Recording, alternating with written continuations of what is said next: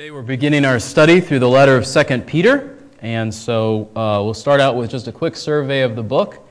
What is it about? How is it the same or different from other letters in the New Testament, and why was it written? And that, I think, will help us show what the theme of the whole book is, and I think it is this: grow up in God's true grace. So if 1 Peter was about standing fast in God's true grace, 2 Peter is about growing up in God's true grace. Who's the author? Simon Peter, one of the 12 apostles, perhaps the most well-known as an outspoken man, as a leader among the rest. We obviously, I think, if we're familiar with the New Testament, we see sort of a change in the course of his life from being this brash, outspoken sort of person to being ashamed because of denying Christ, and even when he encounters Christ in the account that's at the end of John, the book of John. And then in Acts 2, we see him standing up boldly again and continuing that. But it is a boldness that is now, I think, based on the responsibility that Jesus has given to him and his relationship with Jesus, not in his own sort of natural personality to be loud and in your face and those sorts of things. He is restored to ministry and leads in the founding of the early church, ministering to both Jews and Gentiles, but primarily to Jewish people. When did he write this? A lot of scholars would look at the time of Peter's death as being somewhere in the mid to late AD 60s. So 1 Peter, I said, was probably written in the early part of that decade. And so 2 Peter obviously is written after 1 Peter and prior to his death, but very shortly before his death, because he talks a lot in it about expecting for his time to be ending soon. Why is he writing? Well, he wrote his first letter to believers facing persecution. We talked about a lot of this last week, reminding them of the precious salvation they received through Jesus and all the blessings God had promised. He reminded them to stand firm in God's grace, loving one another, pressing on toward maturity, putting off the old way of lust.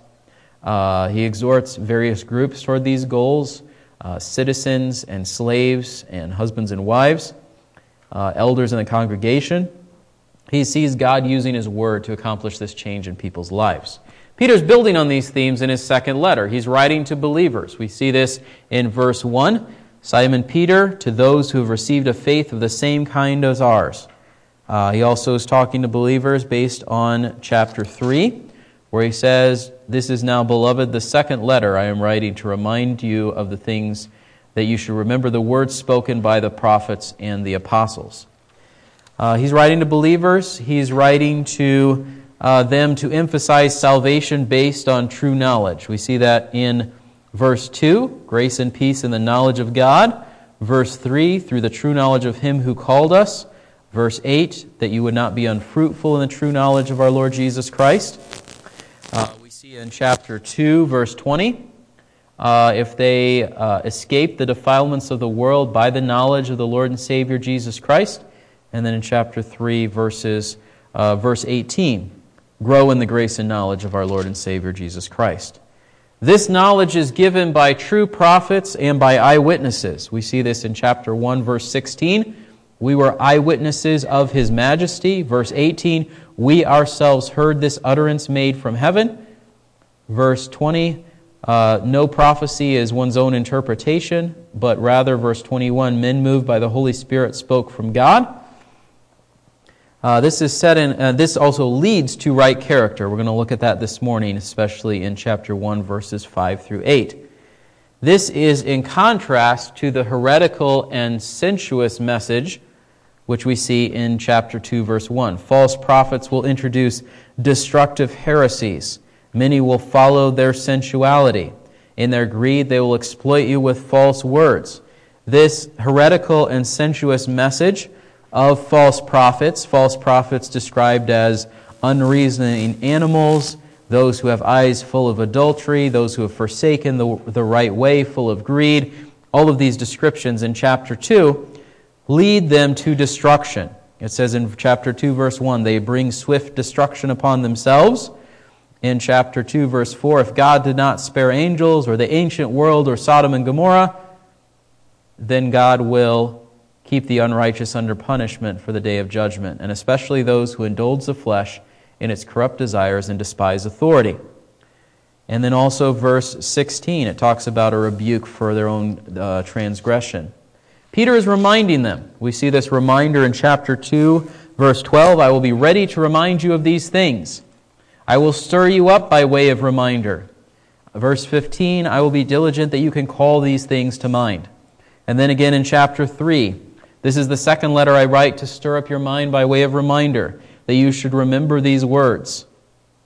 And then that leads to how they're supposed to live in chapter 3, God's reminding them of God's promises, to steady them from falling away. Chapter 3, verse 17, you therefore, beloved, knowing this beforehand, be on your guard, so you are not carried away by the error of unprincipled men and fall from your own steadfastness. Peter wants to see them pressing on in maturity and seeing God's work carried forward even after Peter himself has died and is no longer part of the work that God's doing in the world. I think this would lead us then to understand that the end of 2 Peter 3 sort of is his goal, his purpose for why he's writing the letter. Therefore, beloved, chapter 3, verse 14, since you look for these things, the new heavens and the new earth where righteousness dwells, be diligent to be found by him in peace, spotless and blameless, and regard the patience of our Lord as salvation. And then also verse 17, you therefore, beloved, knowing this beforehand, be on your guard so you are not carried away by the error of unprincipled men and fall from your own steadfastness, but grow in the grace and knowledge of our Lord and Savior Jesus Christ. So this is why Peter is writing his letter. Who is Peter writing it to?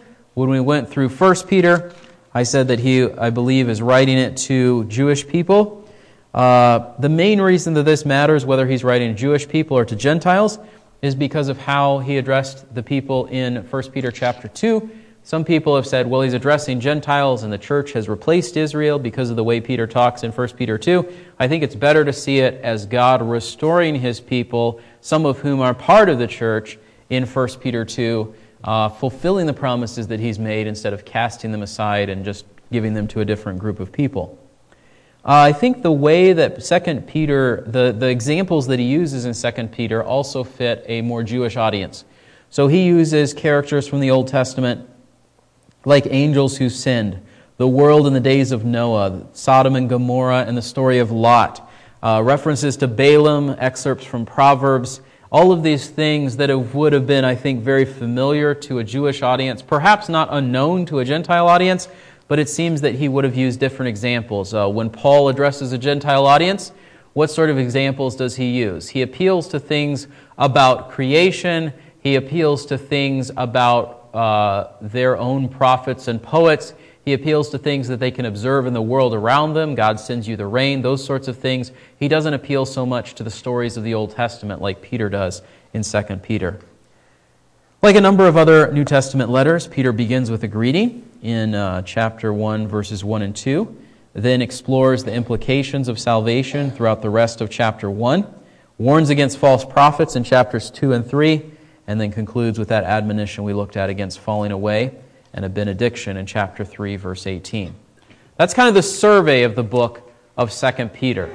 And the whole theme of the book, I would say, is to grow up in God's true grace. But the first part of that I think we see in chapter 1, verses 1 through 11, is this understanding of how salvation builds on God's promises, how Peter develops what he's already started saying in his first letter. And I think the theme of these first 11 verses is knowing Jesus means living like Jesus so that you will be with Jesus. Knowing Jesus means living like Jesus so that you will be with Jesus. Knowing Jesus, I think we see from the first 4 verses, is a gift from God. Knowing Jesus is a gift from God. First of all, God gives you faith. We see this in the first 2 verses. Simon Peter is an apostle of Jesus Christ. He's writing to those who have received a faith of the same kind as ours. When he says you've received a faith of the same kind as ours, I think he's reminding them of this truth that you can't make your own path to God. Peter followed Jesus. Peter is pointing his audience to follow Jesus. There is one way of coming to God, and that's through Jesus. You can't say, well, I'm going to try to be a good person. You can't say, well, I'm going to try to follow the expectations of society. You can't say, well, I'll try not to break any significant laws. You can't say, fill in the blank. Any path or attempt to get to God in a way other than through Jesus is not the same kind as ours, the faith that Peter describes in verse 1. Instead, Peter is talking about the fact that we have to believe in Jesus because he lived a life to please God when you couldn't. So he says this is by the righteousness of our God and Savior Jesus Christ.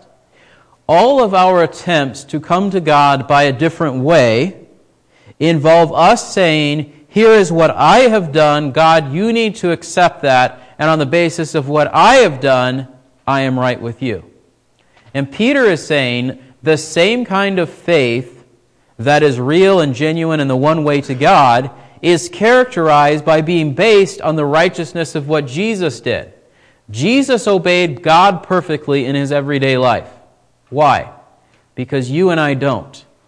And so any concept of a relationship with God that is built on us getting God's approval by doing good things so that our good works get us to heaven is not the same kind of faith that Peter has held up here.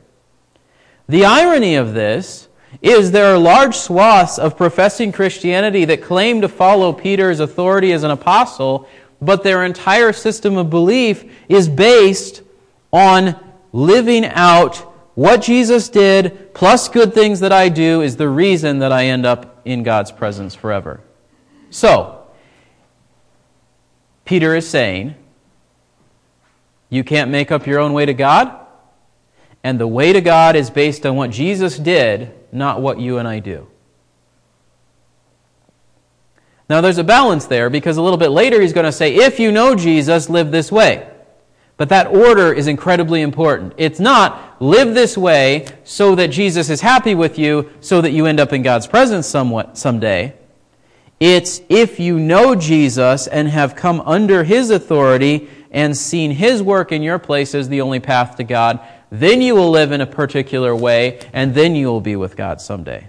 And those two can sound similar, but they are very, very different. One is trusting in myself and trying to get to God on my own by things that I have done.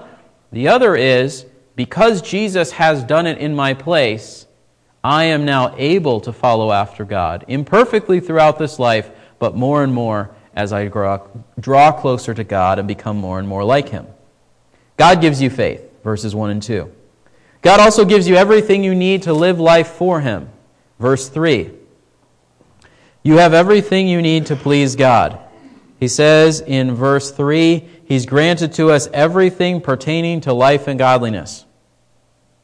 You have everything you need for life and godliness.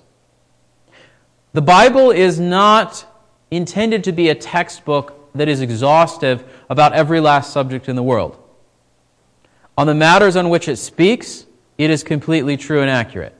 There were people who argued that the world is flat before we realized that it wasn't, but the Bible said long before that it wasn't flat. There were people who argued that there were certain things about history that never happened. The Bible said they happened, and later things have borne out that that's true. But whether or not there is external evidence to confirm the things that the Bible has said, the Bible is true, and it is from God. However, I think we need to quickly move from the concept of the Bible being the focus of verse 3, which is the way that we tend to look at it, and see who it is that this verse is pointing us to. Verse 2 says, you have everything you need for life by knowing Jesus truly, through the true knowledge of him who called us. How do we learn about Jesus? We learn about Jesus from the Bible, but the point is not to stop with the Bible as though it is the end goal. The goal is that we learn about what Jesus is like through the Bible so that we draw closer in a relationship with him. It would be kind of like if you had a series of emails with a friend, or from long ago, maybe letters. And you said, I know my friend on the basis of these letters, but your friend lives 5 minutes away. You never go and see your friend. You never talk with your friend. You never do anything with your friend. You never have your friend over.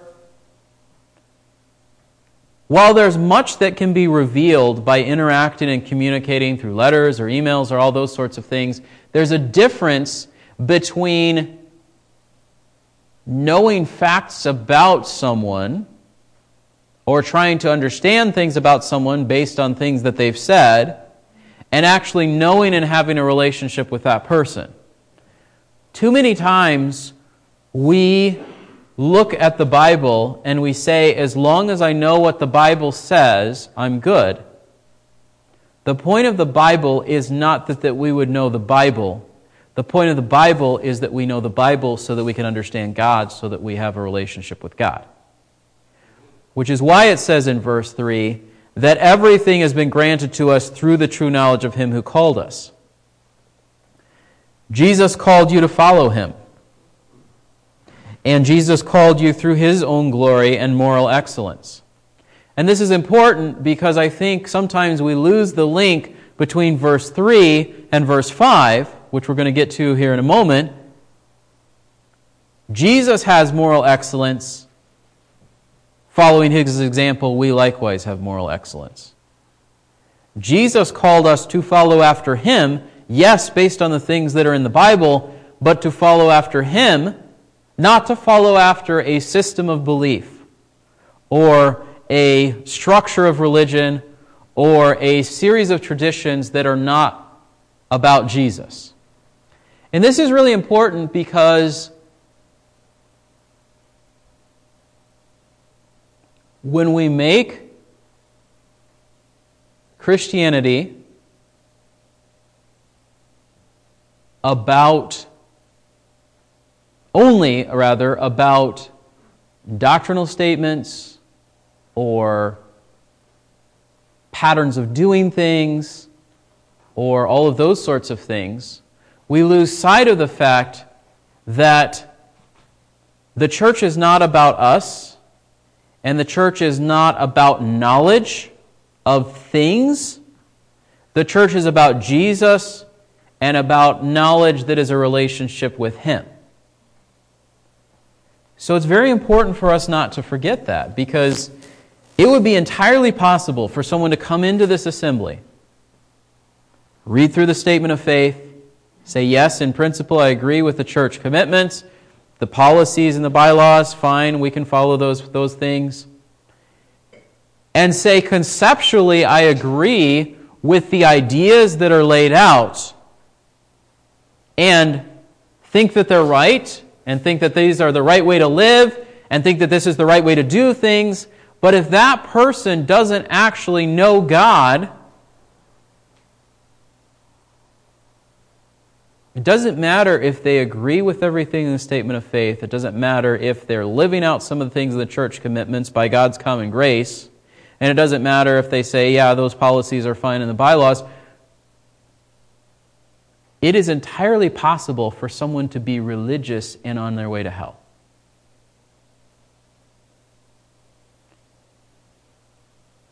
Which is why I think Peter's warning at the end of this in verse 10 to be all the more diligent to make certain about His calling and choosing you is especially important in the context of people who are convinced that they know God. Not because the goal of Peter is to convince you that you don't know God, but because it's possible for us to be deceived and substitute facts and knowledge and procedures and policies for a dynamic and real relationship with God through Jesus. The third thing we see here under this idea of knowing Jesus is a gift from God is in verse 4. God gives you promises to set you free from sin. So we see those who have received a faith, verse 1, those who have been granted everything we need, verse 3, and now verse 4, He has granted to us His precious and magnificent promises. The glory and moral excellence of Jesus made it possible for God to give wonderful promises of salvation to sinners. Because Jesus is full of glory and perfect in His obedience of God, God can hold out a promise to His people like, if you believe in Jesus, you will be saved. Or in the words of Peter and the other apostles, there is no other name under heaven given among men by which we must be saved. And so the promise is held out that all who come to God through Jesus will find salvation. That then leads to the fact that through God's promises you can share in God's holiness. It says, so that by them, by God's promises, such as, come to me and I will receive you, you may become partakers of the divine nature.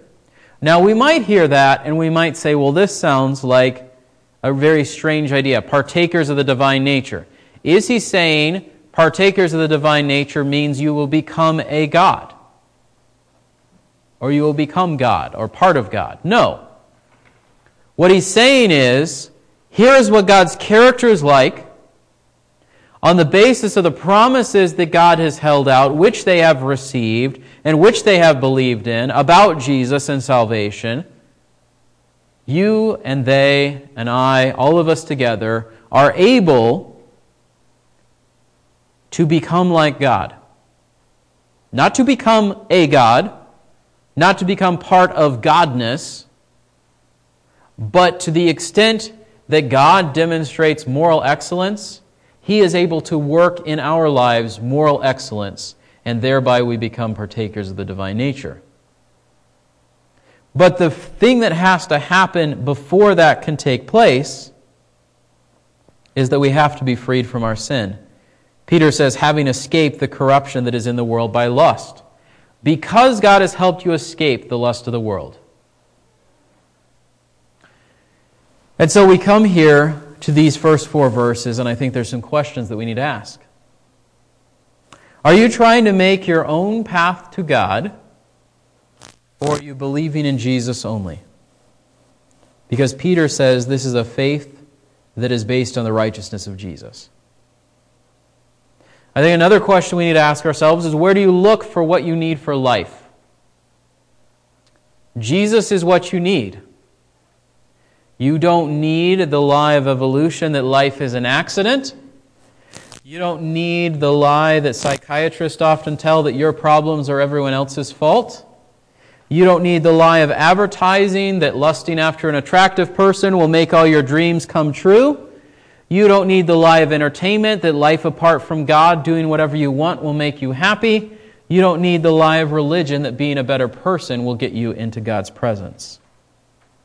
You need Jesus. And you only need Jesus to live life in a way that is godly. I think a third question that we should ask from these verses is, are you free from sin? When I say free from sin, I don't mean you never sin. I mean, has sin's power in your life been broken? Or do you find yourself trapped, so entangled in it, that you don't even care sometimes whether people find out that you're sinning in a particular way? Jesus can set you free from sin. John says in John 8 that you can know the truth and the truth will set you free. But the only way that this freedom from sin comes is when we look sin in the eye and see how awful it is. We stop trying to beat it on our own and we ask God to help us. The problem in so many instances when it comes to sin is not that we love the consequences of it, because no one likes the consequences of sin, but we're unwilling to go all the way and say, I hate the sin that leads to the consequences.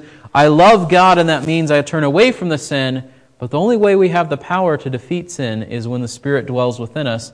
And the only way that that happens is when we have turned to God through Jesus.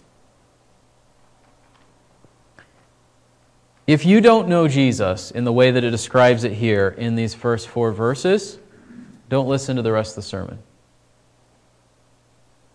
At least don't listen to it like it applies to you. Because you can't live like Jesus until you know Jesus. But if you do know Jesus, we see secondly from these verses that knowing Jesus means living like Jesus. Verse 5, because Jesus has freed you from sin, be diligent in faith. For this very reason also, applying all diligence, in your faith supply Jesus has freed you from sin, to grow in faith, not to sit around and wait until you die or He comes back. He says, applying all diligence. What does applying all diligence look like?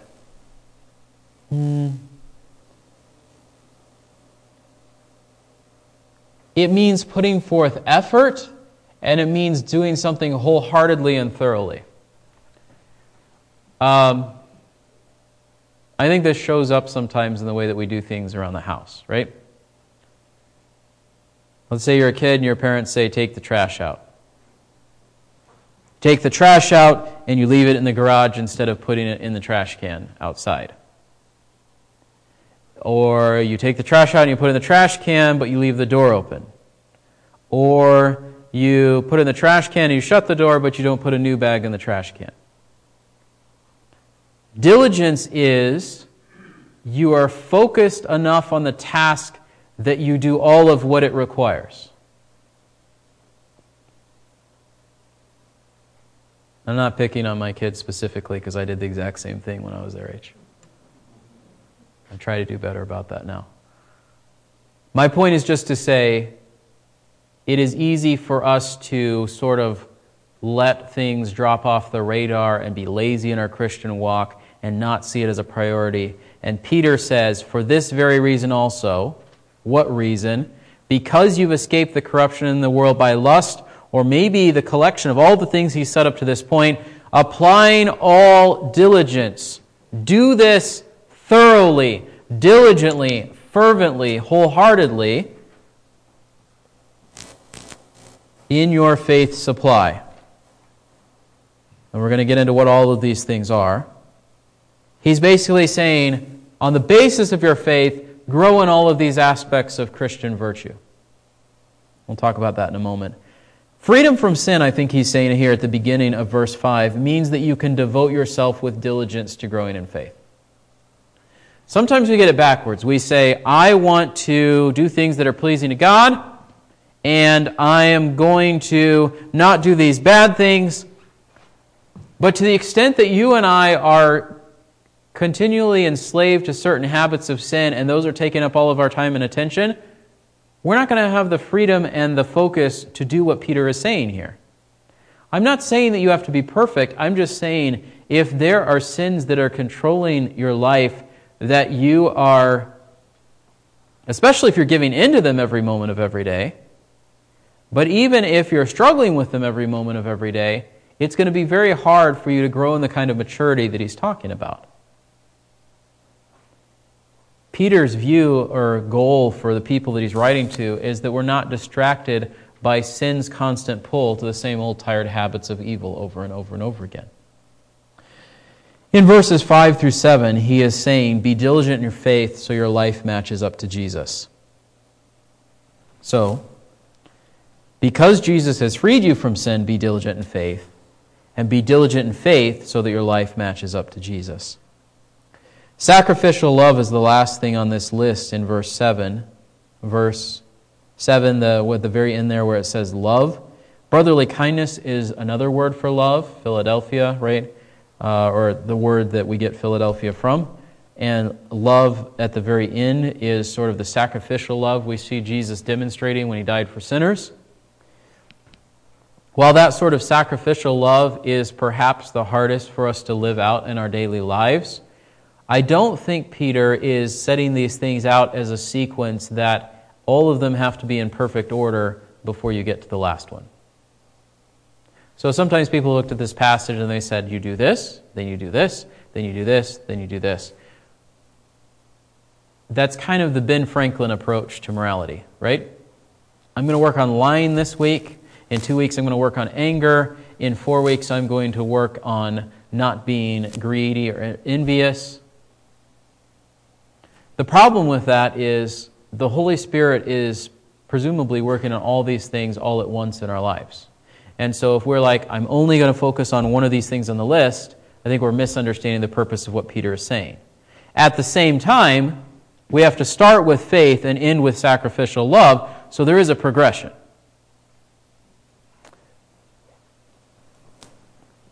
The first thing on the list, moral excellence. Jesus has moral excellence or virtue, and so should you. Where do I see that?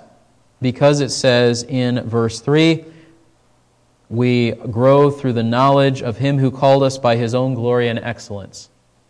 Jesus is characterized by moral excellence, by moral perfection, and that is the goal to which we strive. This word is only used a handful of times in the New Testament. It is basically the idea of excellence, but excellence in character, not excellence in like basketball or excellence in how you handle money, although maybe those things flow out of it. It is excellence in your character, in your morality, in the way that you are before God and others. Jesus, furthermore, has knowledge of God. We see knowledge next in the list. We know that it's knowledge of God based on verse 2, because Peter says, grace and peace be multiplied you in the knowledge of God. And then in verse 3, it talks about through the true knowledge of Him. So the knowledge here is not knowing facts about life and science and whatever else. The knowledge is, do you know God? Jesus obviously knows God perfectly because He is God. But He patterns for us what it looks like to have a relationship with God through prayer, through knowing the words that God has said. And so we are to grow in our knowledge of God, and not just knowledge sort of through external things, but of God Himself. We see also self-control here in the list. Did Jesus demonstrate self-control? Jesus wasn't married, and He never committed adultery or any of the other sins of the body that single guys could potentially be prone to. Jesus, beyond those things, never sinned in things like greed. When Satan tempts Him and says, here are all the kingdoms of the world if you worship me, God intended for Jesus to rule the world. Kind of like God intended for the Israelites to have a king. But the problem with Saul and the problem with what Satan offered Jesus was not a bad thing. It was a good thing at the wrong time. And so, do you and I in our Christian lives have the self-control to say no not only to sinful things, but also to good things in the wrong moment? We see also here perseverance.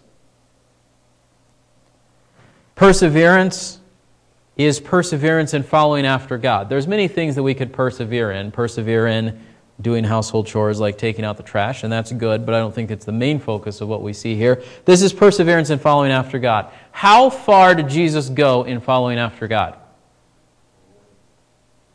To the point of death.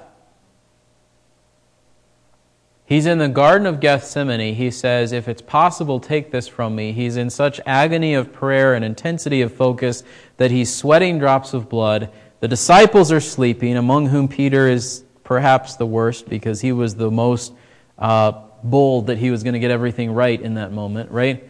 And then Jesus is in this intense moment of prayer. He doesn't stop there. He doesn't leave the garden, knowing that if he had left the garden, he wouldn't have gotten arrested. He stays, he gets arrested, he goes through the beating and the shame and the agony of the cross. He goes all the way in his perseverance of following after God. The book of Hebrews says, how far have you persisted in your fighting against sin and in your diligence in following after God? To the same point that Jesus did? Or did you give up too soon? And so Peter is saying part of the fruit that God is developing in our lives is that we persevere in following after God. Jesus demonstrated godliness.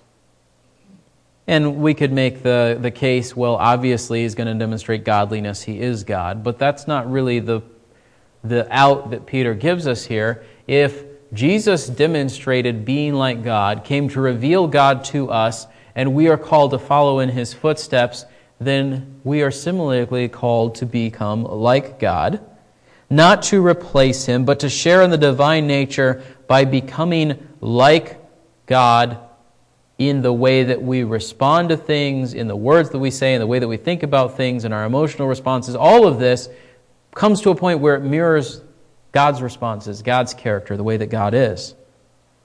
You become like God as you follow Him. We see brotherly kindness.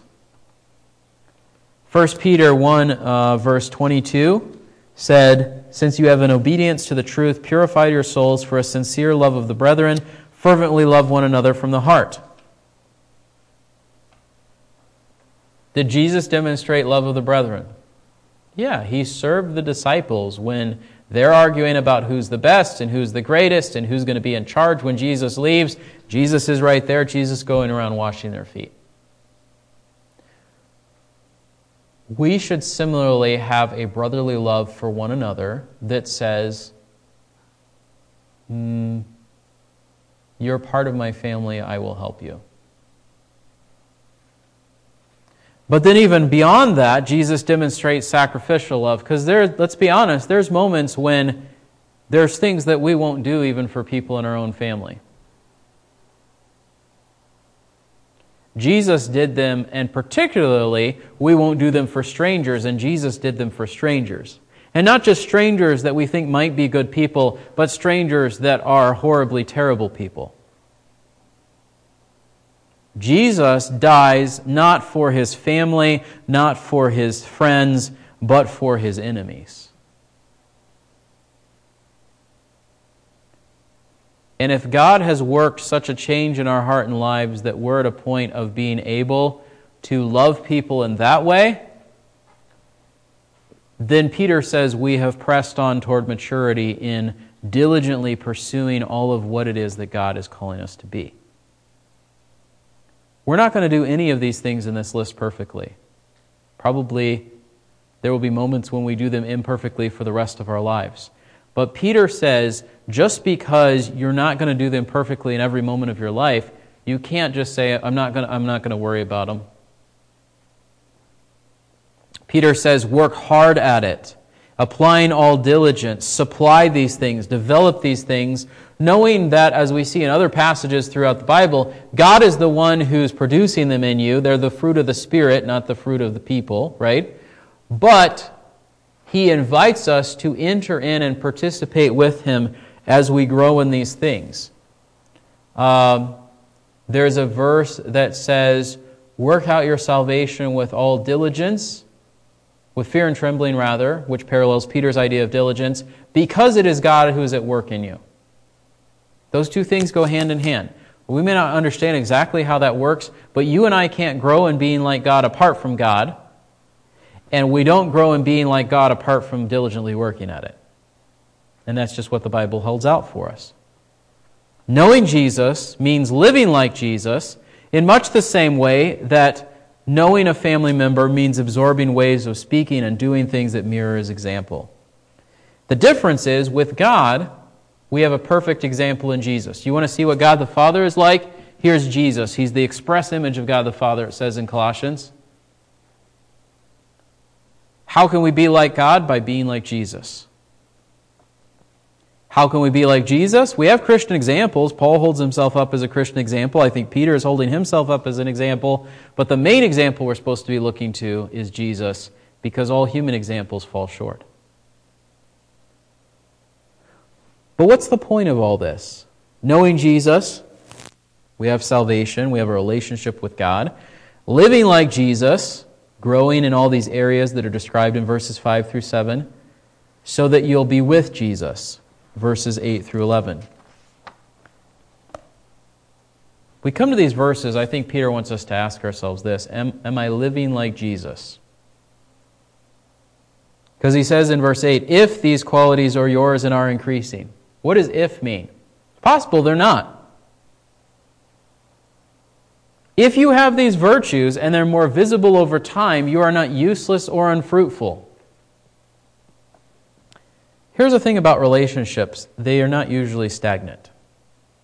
What I mean by that is the perceived closeness that you have with a person near you, in your family, moving toward marriage, a close friend, you either spend more and more time and do more and more things and have more and more conversations and help each other more and more and all of that and grow closer over the course of time, or you spend no time with each other, get in a fight, whatever else, and go further apart from each other. It's really hard, if not impossible, to just sit at the same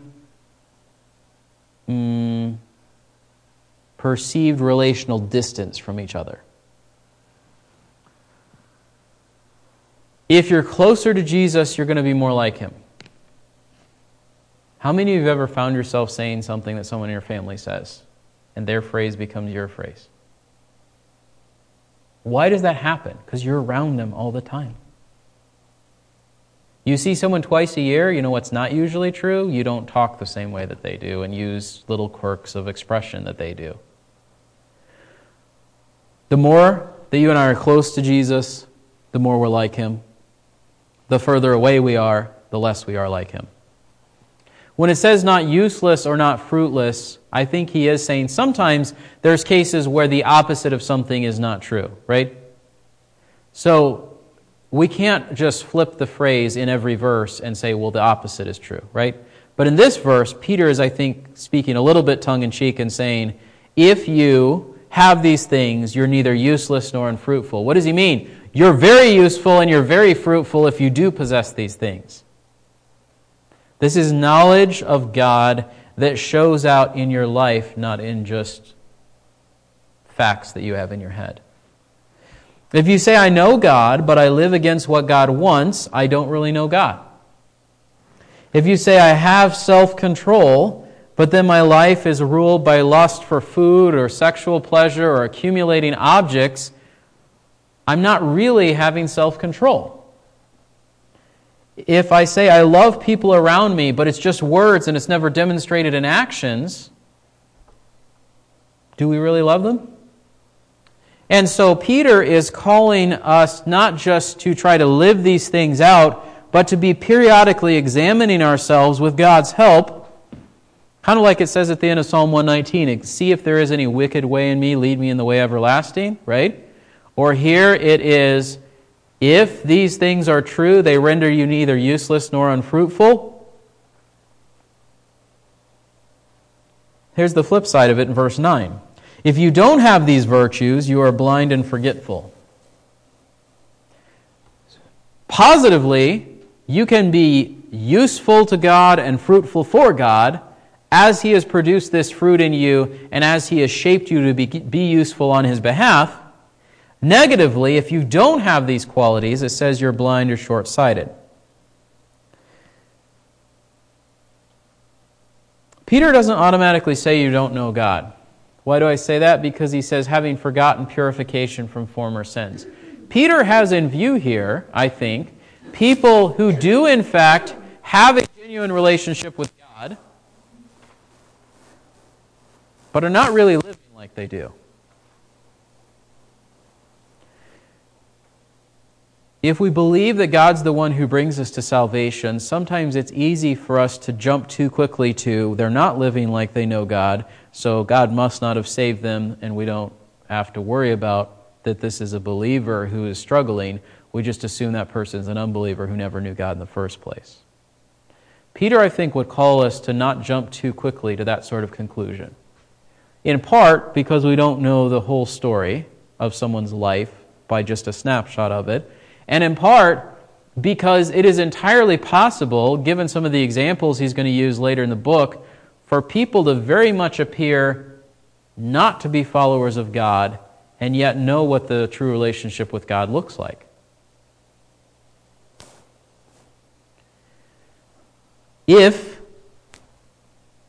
you are not doing any of these things, if you're, first of all, not being diligent, but then if you are being diligent, but you're not working at all these things Peter calls us to, moral excellence, knowledge, self-control, perseverance, godliness, brotherly kindness, and love, if you're not fervently pursuing all these things, Peter says you're blind. What are you blind to? You're blind to the fact that God has freed you from sin, not to park there and be exactly like you were at the moment God saved you for the whole rest of your life, but He wants to change you to make you more like Jesus. So a view of Christianity that says, I prayed a prayer, I'm going to heaven, I'll do whatever I want until it's time to go, has completely missed the point of what Christian maturity looks like and potentially has misunderstood the gospel. Because the New Testament has very little room, if any, for people who say, I know God, but I do whatever I want.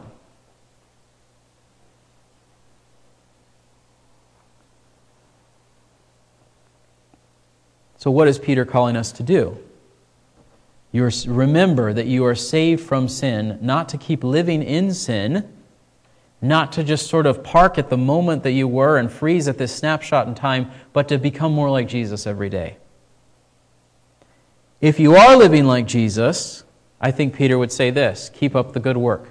So ask yourself if you're living like Jesus, but if the answer appears to be yes, keep up the good work. Your walk with God should not be marked by either self-confidence or by doubting God's word. So verse 10, therefore be all the more diligent to make certain about His calling and choosing you, for as long as you practice these things, you will never stumble. There's two errors in which we can fall. There's the error of constantly doubting whether we actually have a relationship with God, even though we are striving to follow after God. And there's the error of having such confidence in ourselves that we never even question, do we know God, even though our lives are marked by sin. If you tend to be over here in the doubting God's word, what does God say is involved in salvation? Know God through Jesus. But I sinned last week, but I'm not perfect yet. But you can genuinely know God and still have struggles with sin. You can genuinely know God and still need God's help every day, because in fact, that's just how it is, right? But if we find ourselves over here and we're not usually prone to doubting, the first part of what Peter says, I think, should give us pause and say, be all the more certain about His calling and choosing you. Not because you are producing all these things on your own, but because you see the evidence of God's work in your life, you are relying on Him constantly. You've experienced what Peter has experienced, right? I'm not proud in myself. I'm not boastful in saying, Jesus, I'm going to die for you, and then when it's tested, we fail, and all of that. Instead, it is, we realize that we have shortcomings, but that doesn't mean that we don't know God necessarily. We can't live in sin if we know God. But the fact that we still struggle with sin doesn't make us think that there's no relationship at all. Verse 11, in this way, the entrance into the eternal kingdom of our Lord and Savior Jesus Christ will be abundantly supplied to you. A good life, according to God's pattern, is evidence that you really know Him and will share in His kingdom.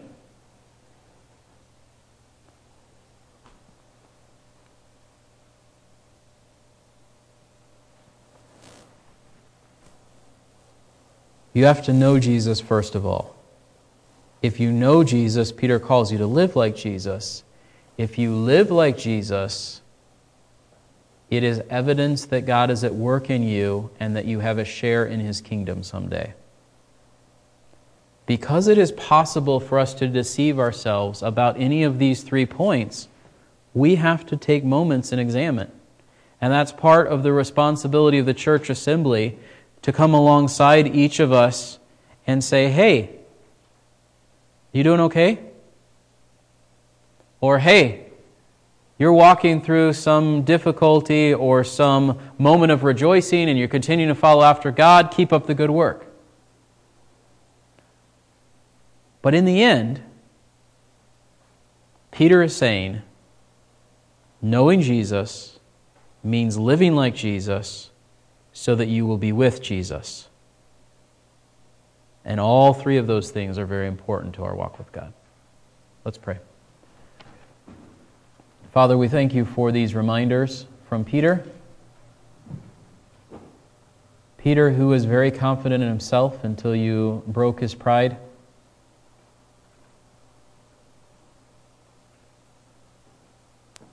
But the denial did not exclude him from future ministry. It was the path that You used to humble him and prepare him for what You had for him to do. And I think in our lives You use those same kinds of moments we can be confident in ourselves and certain that we're walking with you. And then you use various circumstances at various points in our life to humble us and to remind us that we have gotten complacent or that we have been tolerating sin. You arrest our attention and you say, follow after me, not half-heartedly, not still giving into sin, but wholeheartedly and devotedly to you. Lord, help us to strive toward your kingdom, not because we earn our way to it, but because if you have made an opening for us, we ought to devote our lives to you. And we pray these things in Christ's name. Amen.